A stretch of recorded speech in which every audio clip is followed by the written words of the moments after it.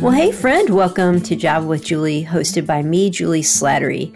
Let me remind you that this is a listener-supported podcast. It's an outreach of a ministry called Authentic Intimacy, and our goal is to help people navigate sexual issues with a gospel focus.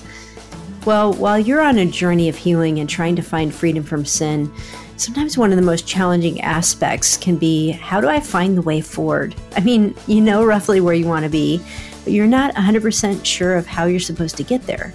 What does it take to go from hurting to healed? And how do you go from being bound by sin to really feeling free? Well, in today's episode, I'm joined once again by my good friend, Jonathan Daugherty, the president of Be Broken Ministries. Jonathan has written a new book called Grace-Based Transformation, and it's about changing the way we look at healing and freedom. We tend to think about healing and freedom from a performance mentality, sort of thinking, what am I doing and what can I do to make myself get free? And Jonathan's book really challenges that assumption. While he isn't saying that we don't have a part to play, he's saying that the kind of transformation the Bible speaks to is one that relies heavily on the work of the Holy Spirit and is really the evidence of God's grace in our lives. So let's head to the coffee shop for my conversation with Jonathan Daugherty. Well, Jonathan, it is a good day when I see your name on my calendar. I always look forward to my conversations with you. So welcome back to Java with Julie. Oh, thanks, Julie. It's always just a joy and an honor to be with you. So thank you for having me back. Yeah, I tell people, and they've heard this on the podcast before, that I really consider you not just a brother, but you are a brother ministry to Authentic Intimacy. And many, many years ago, God had our paths cross, and we just kind of check in with each other every now and then. How's your journey going? And you've just been such an encouragement to me personally and our ministry as well. And every time you are on Java with Julie, you just resonate with people right where they are. So thanks for always being willing to say yes. And today we get to talk about a new book that you just have written and you're pretty excited about, called Grace-Based Transformation. So tell us about it. Yeah, so I feel like this has been a book that's kind of 20 years in the making. You know, I've been in full-time ministry for over 20 years now, and it's kind of the book that I guess you could say I've always wanted to write. And it's not that there weren't opportunities beforehand, but I feel like as many things in life, and especially on this faith journey that we're on, God takes us through seasons to get to a certain point to where then what he wants to produce gets produced at that point. That's why I think he uses the fruit metaphor so often, right? There's a sense in which a seed is planted, and then later on you get to see the flower, you get to see the result of that. And so though God planted a seed in my heart for ministry over 20 years ago, I feel like this is a blossoming of something that has taken that much time to be able to say, okay, what is this going to look like? Because this is the fundamental message of what we've been teaching and preaching for 20 years, and that is understanding how grace is both the foundation and the fuel for our transformation journey. What does it look like for us to be transformed over a lifetime, and what are the key stages that a person must travel through in order to mature as a follower of Jesus? And so it's a little different from some of my previous works that have been maybe very specifically focused around the areas of sexual brokenness and wholeness, and how do we deal with addiction and recovery and those kind of things. So this is in some ways going a little bit more to the 30,000 foot view, while still being practical in terms of helping people understand these three stages that are outlined in the book. Well, Jonathan, one of the things that I really appreciate about Be Broken and about you in this space of helping people navigate issues of addiction and sexual integrity is that you don't stop short of transformation in your work. And what I mean by that is there are a lot of tools and organizations who have the goal of helping people stop looking at pornography, or the goal is to get rid of your addiction. And that's not bad. Those are not bad goals. And some people, like, that's really what they're looking for and what they need. But ultimately, God wants us to go beyond just stopping sin. He wants us to keep journeying towards maturity. And even your approach in working with men who are struggling with sexual addiction issues, is much more integrative of let's look at the whole person. So for me, this doesn't feel like that much of a departure from what you do, even though for those of you who know you for your work at Be Broken, they might be a little surprised. Yeah, well, the message and the tone are probably going to be very familiar if anybody's read any of my other stuff. I think one of the reasons that we want to look at the issue of transformation is because of exactly what you're talking about. I feel like I've seen too many people, they get stopped short of what the ultimate, I guess you could say, goal is of the grace of God. And it's not merely the forgiveness of our sins. Mm-hmm. It's not merely the removal of things that are negative to our lives. It's actually about the abundant life that God has actually designed for us to live. We bear his image. We're meant to actually be reflections and beacons of little agents of his all throughout the world. And I feel like sometimes in recovery programs or in other things, the interpretation that people have of those tools is that it's just to remove what's negative. Mm-hmm. And like you said, I mean, the tools are great. I'm not opposed to tools. We have tools in our ministry for those very things, but they're meant to take us to the ability to then see that this is about a journey over a lifetime that is about increasing joy, increasing peace, increasing love, all that fruit of the Spirit that God wants to produce in our lives. And so that's why this book is trying to help people see, how do you go from this initial stage of dealing with pain and what do you need to heal from, to eventually sharing your life and the story of the gospel in a way that multiplies all of those good fruits to others. Mm-hmm. Well, Jonathan, as I'm looking at you, our audience can't see you. You've recently grown this very full beard that is mostly gray, and it makes you look like this sage. And this is a sage kind of book. And what I mean by that is you've lived some life, and what you've written about is really rooted in your reflections on your own journey, but also as you've walked with literally hundreds of people through the transformation journey. But I would love to go back in a time capsule, maybe 20, 30 years ago. What would it have been like for you as a young man who was struggling to hear what you just said? Like, just, hey, the life that you're living is about the abundant life and being joy-filled. It's not just about getting rid of sin. Yeah, I actually, if I go back to, let's say, my early mid-20s, and I think about that, I would have probably resonated with that in my mind. Mm-hmm. See, I grew up in the church. So there would have been a part of me that says, oh, I totally agree with that. Even though everything in my heart would have said, good grief, I'm so far from that. I don't have a clue what that looks like. I don't know where to start. I don't know how to connect to that in like a visceral way. Mm-hmm. So in some ways there would have been a disconnect in the sense of like, okay, I can get that on an intellectual level, even on maybe a theological, doctrinal level. But I don't know if at that point in my life, I would have been able to connect with that at a heart level. And yet I know this of myself. I certainly would have wanted to. Mm-hmm. I certainly would have wanted to know, okay, how can I do that? And that's why I think we need the gray bearded people that have lived a little while and, gotten some scars to be able to say, I can help you to understand this. It's not a formula. Again, it's a journey. That's what the whole book is about. It's a transformation journey. But yet, I think sometimes we're missing people that have walked long enough on that journey who are then willing to share those experiences and share that wisdom with other people.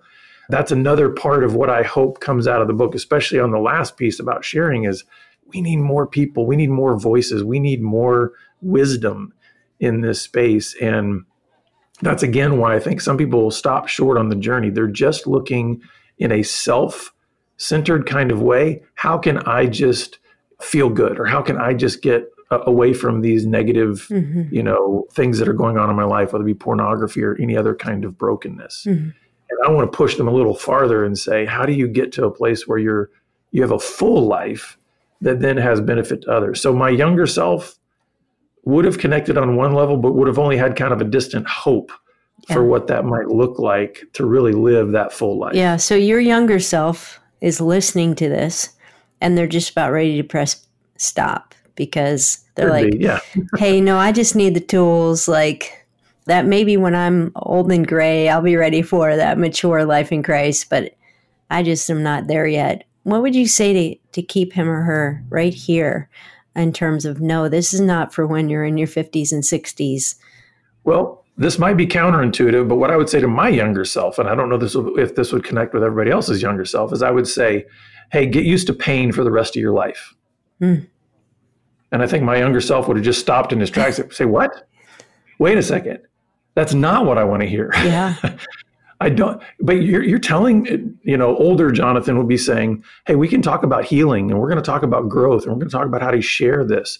And my younger self would have said, wait a second, how do you juxtapose healing with you're going to have pain the rest of your life?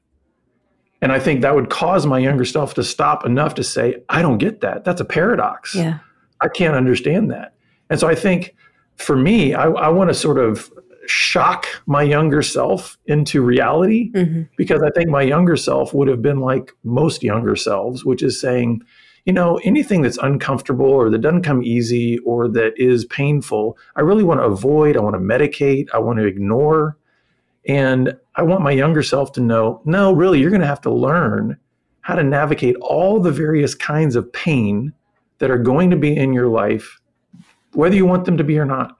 And so what does that look like? And so for me, I think that would have caused me to lean in a little bit and say, I want to know more about what you're talking about there, because my whole existence, in fact, at that point, my whole addiction was about how do I run from pain? How do I escape it? How do I medicate it and numb out? And of course, that wasn't working. So if somebody like older self me comes in and says, hey, you're going to have pain the rest of your life, I probably would have been, wait a second, but you're telling me somehow there's joy on your face. Somehow there's like hope in your voice. How on earth can that be possible that you're saying that even in your life now as a gray bearded man, you have current pain in your life and yet you're not drowning in it. You're not running to an addiction because of it. How is that possible? So I think that's why the book starts there in terms of talking about pain. I mean, I think you said a few things there that are really key. First of all, making the link between addiction of any kind, but even sexual acting out, and many of the things that we do sexually are an attempt to numb pain, to avoid pain, to get an escape from it.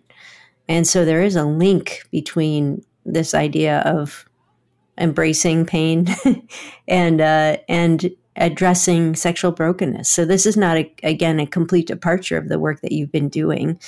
Every person that you work with that has some sort of unwanted sexual behavior in their life, there's a pain element underneath that needs to be addressed.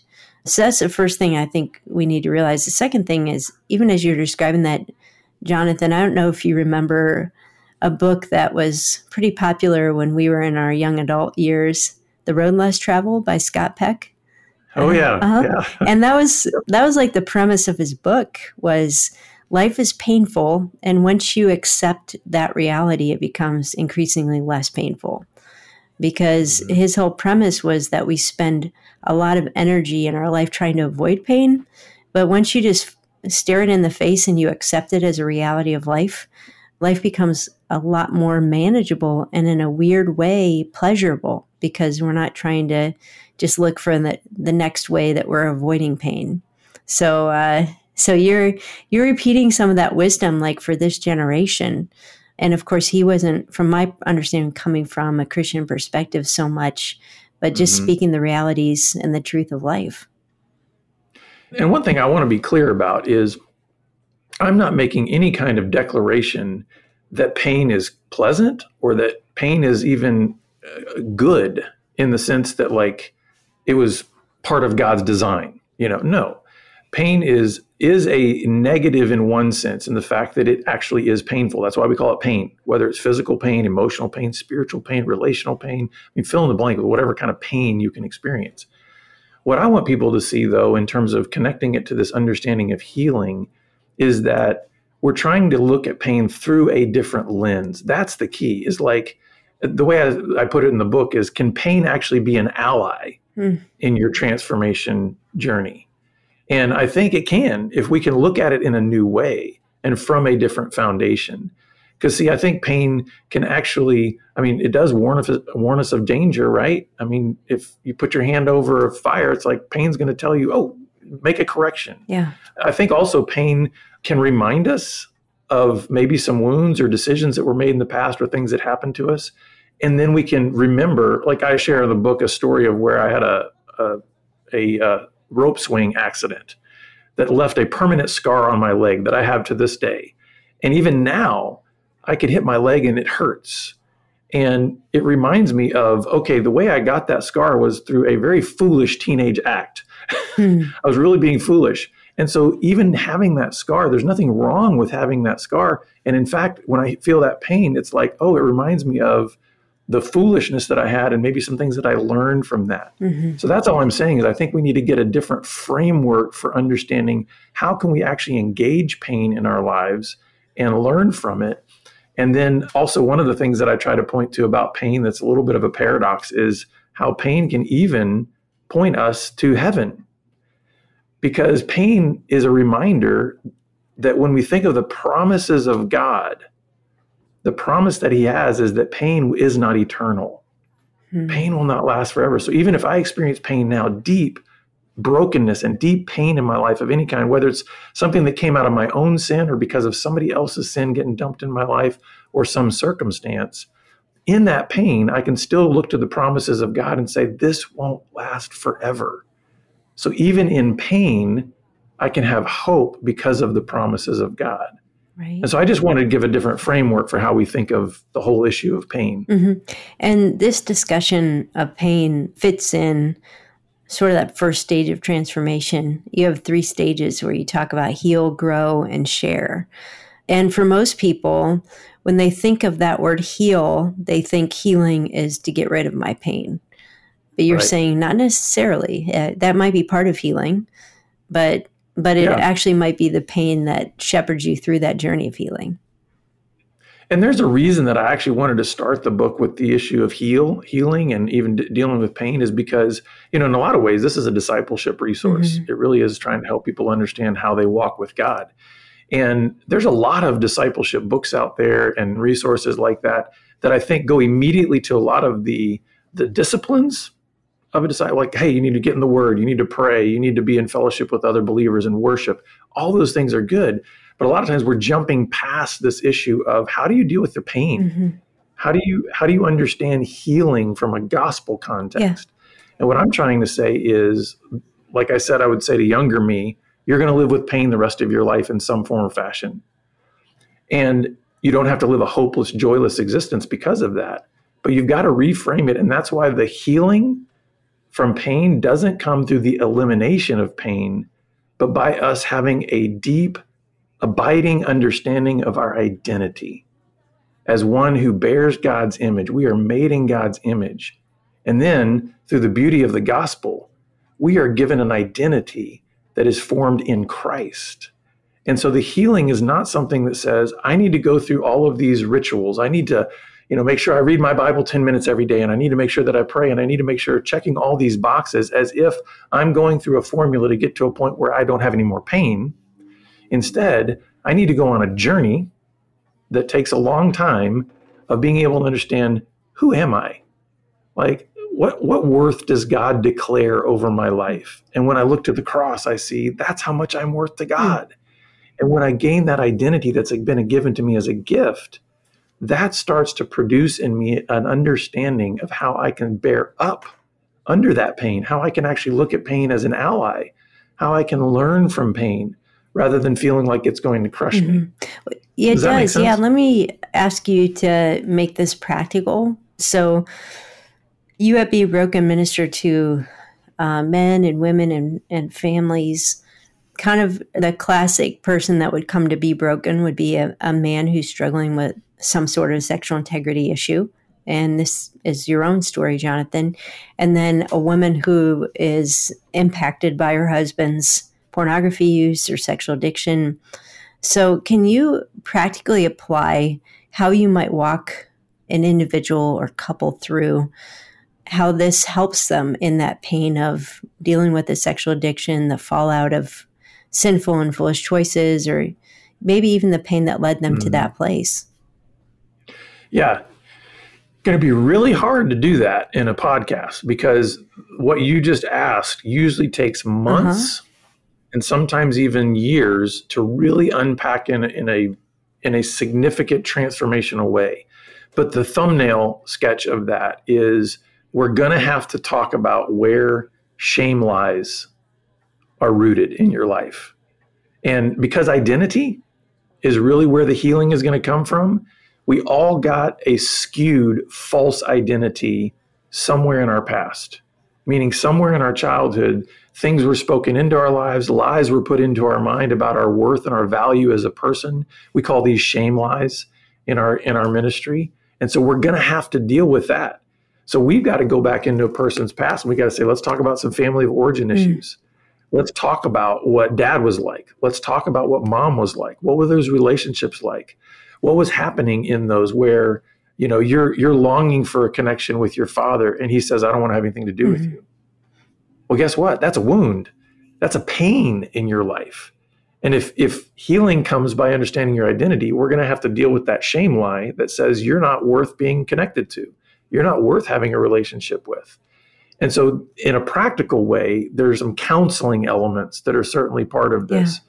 Yeah. I think it also is vital that we get into some group settings and into some community where we can unpack our story, where we can get some support, where some other wiser mentors can come around and say, hey, you know what, maybe, you know, I know you didn't have a dad that spoke truth over you, but I want you to know that as your friend and as somebody that's older than you, I want to tell you, I'm so proud of you. I'm just so proud of you for being in this group and just speaking truth over that person about their identity is some of the practical ways that we start to dig in and start to realize, hey, those things that were spoken over you, those things that were done to you, that is not true about who you are. And so then we've got to go through the practical tools like counseling and group and some of that kind of stuff to be able to then start to realize, okay, maybe I actually am a beloved child of God. Maybe I actually do have this identity that was given to me that I didn't have to earn, that it was by God's grace. I didn't have to perform for it. And so I think counseling and groups are a huge way to practically deal with some of those shame lies. Do you ever have people that might push back and say, Jonathan, it's not my family of origin issue. Like, I don't need to go back there. My problem is I can't stop looking at pornography. I've seen the documentaries. I know, like, the pleasure centers in my brain are being overloaded with dopamine. Like, can't we just focus on that? Why do we need to go to wounds and these identity pieces? Well, because we're not machines.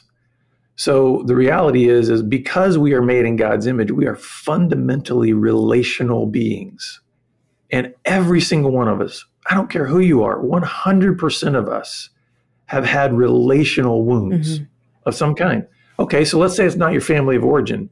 Do you think your relationship with the culture has been really speaking truth about your identity to you? Not for, I mean, we have a biblical worldview. We have a Christian worldview. We understand that we are made in God's image. If you go to the culture, everything about the culture is going to tell you, you know what, you're just a random collocation of atoms. You know, you don't have any real value because you're just, a piece of meat. And so all of us are going to have to deal at some point with these wounds. I get it. Some people didn't have the same degree of family of origin wounds, but no family is perfect. So every person in their development has had some kind of relational wound. Let's even say let's say a person that is looking at pornography. We know that there's even a disorder now called PIED, porn-induced erectile dysfunction in young men under the age of 30. So they have so connected to pornography, which is speaking something to them about their identity, that for them to even try to be in an intimate relationship with a female is impossible. Well, okay, let's talk about that. I mean, if we want to go there, it's like, what has that done to your sense of being made in God's image, male, and, you can't even respond in the natural way to a female because you've been conditioned by screens. Right. And so there's a lot of different ways that we can attack this, but I still think it does come down to the sense that we've been lied to and we've received those lies about who we actually are as a person made in God's image. And we got to deal with that if we're going to be healed. And you're a good example of that. You grew up in a very strong Christian family, loving parents, but you have shared openly about how your own sexual addiction came out of some of your wounds, but also the lies you believed. So I don't know if you would be willing to share just a little bit about how that has played out in your journey. Yeah. So I think, I love the old saying that children are great observers, but terrible interpreters. And so I think for me, growing up in a Christian home where I did have parents that loved the Lord and loved me, but every family is broken in some way, I could observe that. But the way I interpreted that as a child is you've got to perform perfectly. And it wasn't that my parents were pressuring me in a lot of these areas, but I just had this sense of there was a high degree of a sense of excellence, and you want to do the best in our home. And you know what? Those are good things to do. But again, the way I was interpreting that is it's about performance. Your worth is on this, fluctuation of how you perform. Well, that's actually a lie. That's an identity lie, because God actually declared through Jesus that you can't perform in a way that is going to meet the standard. And so your identity has to transcend anything that's ever been done to you or anything that you've ever done. And so for me, I had to go through a long journey. And that's why when I started getting into my addiction and everything, that became very private. I was hiding it. Because guess what? That wouldn't look good on my performance record. Yeah. My recovery journey had to deal so much with that performance shame lie that you don't have any real value or worth in who you are unless you perform and unless you meet the standards. And so that's part of my own healing journey is coming to this place of understanding, no, my identity was given to me as a gift by God. And my identity in Christ is a gift that was given to me by him through the gospel. Couldn't earn it. Absolutely no performance that I could do that could earn that. And the more that I actually rest in that, the more that I can actually navigate the pains in my life, the more that I can actually enjoy peace and joy, because I'm not having to earn the gift that I've been given as a beloved child of God. And that takes a long time you can hear it, you can nod your head. It takes years to rewrite the things that we believe about ourselves. And I would say that I can only imagine 20 years from now how I will even look back on myself now and realize how ignorant I was to so much of the journey. And that's why I wanted to write in this book the idea that we're on a transformation pathway. And so it's ongoing over a lifetime. It's not something that you can just say, hey, you know what, the next 6 months, I'm going to have this thing wrapped up and I'll be at the pinnacle. And that's bad news for a lot of people right now. They're like, really? I just want the program that's going to fix me.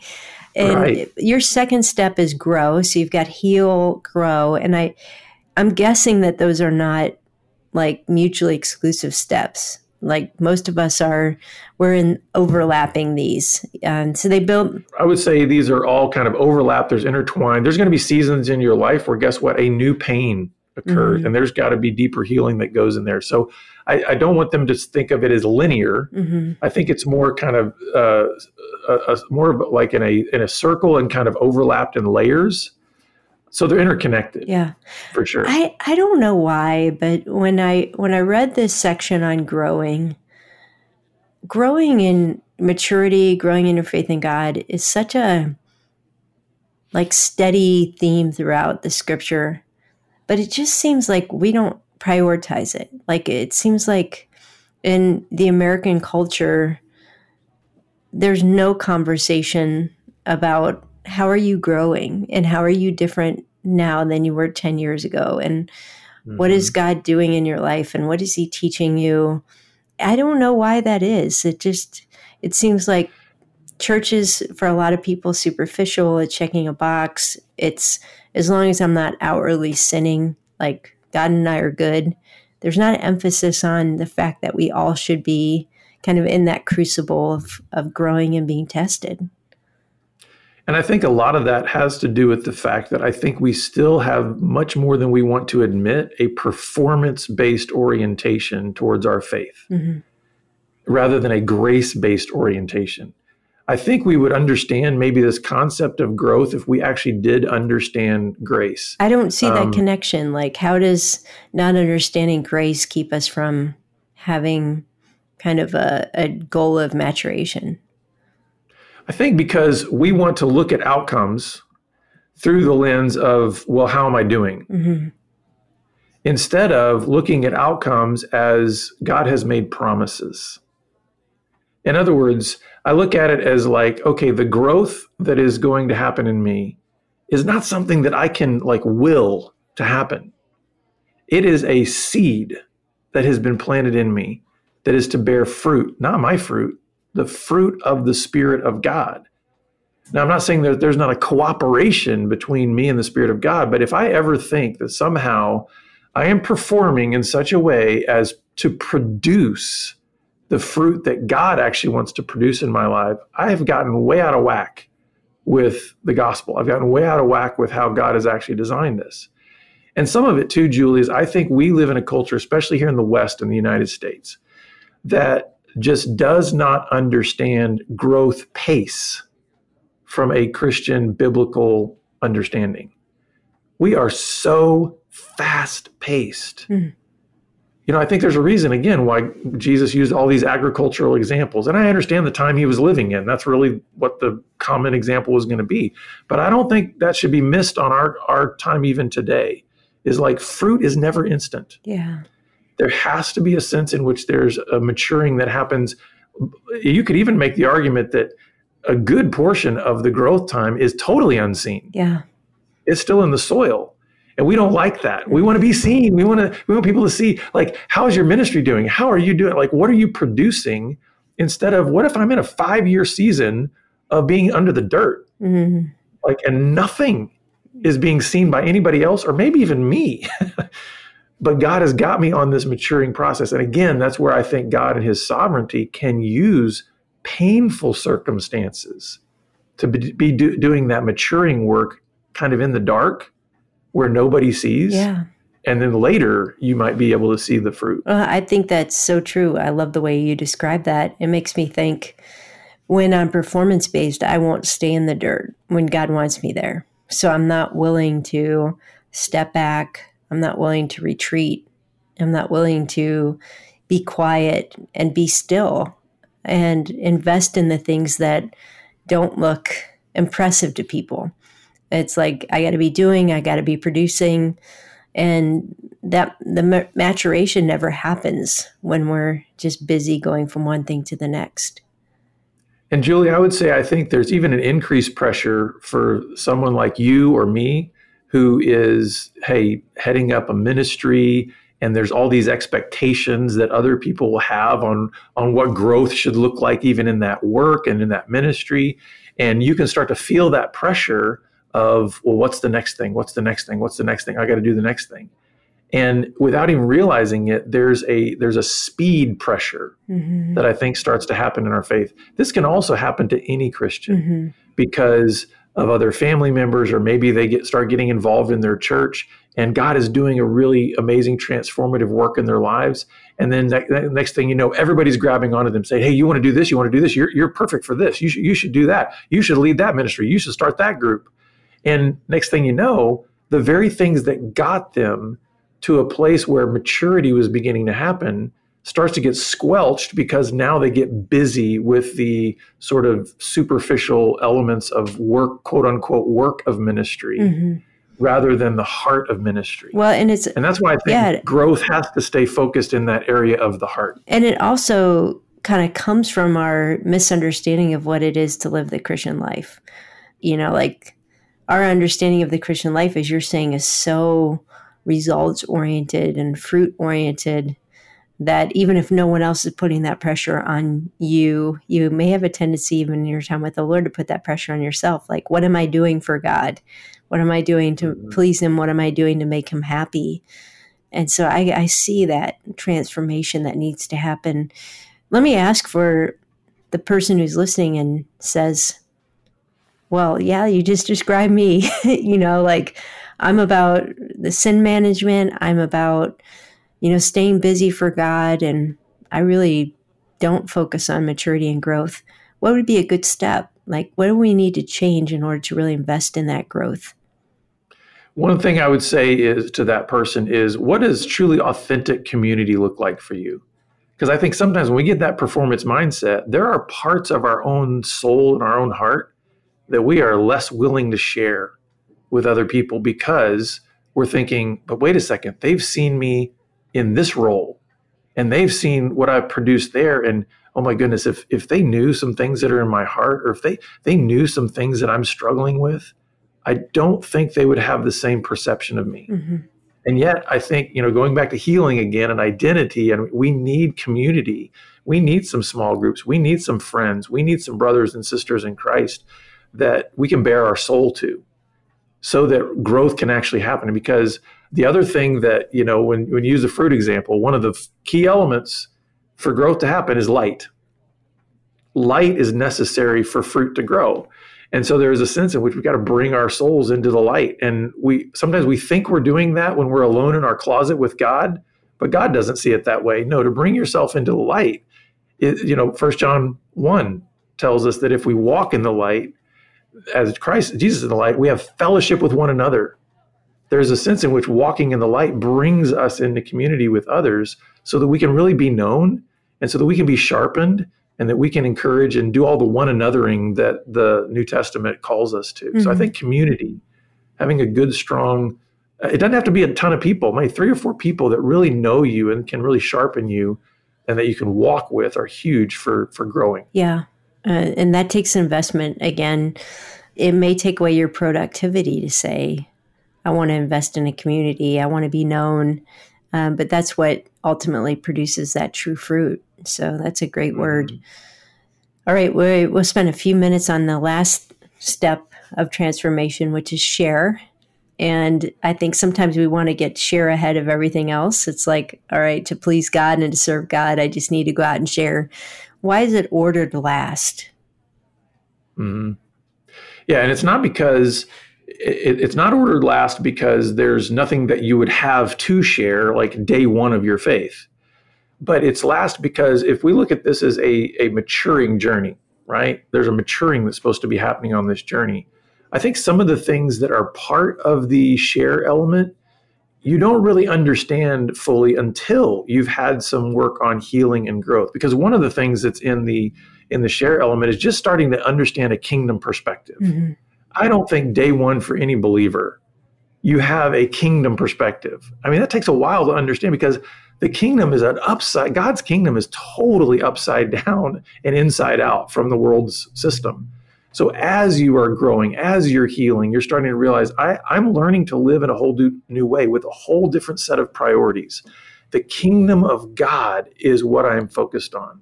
And so therefore, what is the kingdom of God? It's full of citizens who are all about love. And, it's in the Great Commandment, love God and love your neighbor, right? It's starting to learn how to be selfless.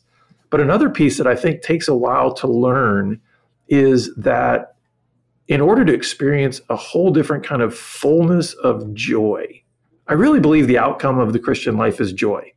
We talk about love all the time. I think that's what it produces from us. But I think what it produces in us and for us is joy. I think when you think about heaven, that's the culmination of joy. And so I think it takes a while for you to understand that the bigness of the kind of joy that God wants to give to us is a joy that can't come from trying to hoard grace or trying to hold on to blessings. I use the image of a conduit. We're never meant to be a reservoir. We're never meant to just permanently hold all of the good things that God gives to us. It's meant to be a life that all of that flows through us. And I think for those of us that have been on the journey a while, as we do that, we realize, my goodness, Jesus was totally right when he said it's better to give than to receive. Yeah. It's like there's a different kind of joy. And then ultimately, I think sharing is about keeping our eye on what the focus actually is as a follower of Jesus, and that is making disciples. Mm-hmm. Like there's a sense in which you don't have the same kind of ability or knowledge on day one of your faith to be able to be a disciple maker until you've experienced some time in that journey of your own healing and growth to then be able to know, oh, now I know what a disciple is because I'm living it. And now I also then know how to then make a disciple. Yeah. Yeah. But on the other hand, I would say you don't have to wait too long, and you shouldn't wait too long to get involved in sharing the good news of Jesus. Oh, And absolutely. Jonathan, your own story, very shortly after God took you through kind of a freedom process and really brought reconciliation to your marriage and set you free from a sexual addiction, the next thing he told you was tell your story. And if we Right. were to go back to how long ago is that? Like 15 years ago, 20 years ago? No, it was Okay. 24 years ago. Okay. Yeah. So if we went back 24 years when he first said, tell your story, you told the same story you're telling today, but you told it differently with less perspective and less maturity. But I know it was still effective. And sometimes that younger person who's telling their fresh love of Jesus and how he saved them has a unique influence that's different from somebody who's walked with the Lord many years. So not to discourage people, like you have to wait, Oh, yeah. you have to wait to And jump that's the in. point of it. Yeah. That's the point of it, is that when we talk about sharing, what it ultimately is you're sharing God's story. Yep. And you know what? You can share that at any point along the journey, because, I mean, think about the woman at the well. Mm-hmm. Literally within minutes, she's going and saying, let me tell you about the guy who told me everything I've ever done. Yep. So let's just say she'd walked, one step on the transformation pathway, and yet she was still saying, hey, it's not about me. Let me tell you about this guy. Yeah. And that's really what this is all about. No matter where you are on the transformation pathway, hopefully what we're learning to do is say, let me show you him. Let me show you Jesus. Because he's the only one that actually has the power to truly transform our lives. Mm-hmm. So people are going to say, in our Western mindset, okay, how long does all this take? Like, I read the book, when am I going to start to see change? Yeah, so that's always a hard question to answer, because, everybody responds to these truths in different ways and at different, on a different time scale. Mm-hmm. On the one hand, the overarching answer is, this is going to be walked out over a lifetime. And I really, in many ways, I'd love people to come away from the book and say, you know what? I want to build that kind of faithful heart. I want to be faithful on this journey. I want them to come away with a sense of like, listen, I don't know how many more days I have to live, but I want to make each one matter because I'm living in this way. Now, in more of the short term, I think for a lot of people, especially when they look at that kind of the heal and grow aspect of the book, maybe even the heal more, there are some things that I think they can jump into right away and start to see some real change taking place. Like when I mentioned getting into counseling and really dealing with some of those identity shame lies. Mm-hmm. I think you can see some growth happen pretty quickly in that, because I know for me, when I first started my recovery, I mean, it felt like every day light bulbs were going off. Like, oh my goodness, I'd never seen it from that perspective. And there's kind of a freshness to feeling like there's hope. I don't have to live this way my whole life. I can be free. And so I think in that way, certain aspects of change can happen relatively quickly, at least in terms of the insight. In terms of all of these principles then going deep into your soul and being worked out as fruit, just get on a journey of being faithful. It's going to be a lifelong journey. And I do want to say this as a hopeful comment. People think about a journey often only in terms of what's the destination. I think the Christian life, again, how the kingdom of God is upside down and inside out, the kingdom of God, the journey is the destination. Did you know, I believe for all of eternity, even after we are in our glorified bodies in heaven, we are going to be on a journey with God. He is eternal. He's transcendent. He is infinitely creative. Do you really think the journey will stop because we're in heaven?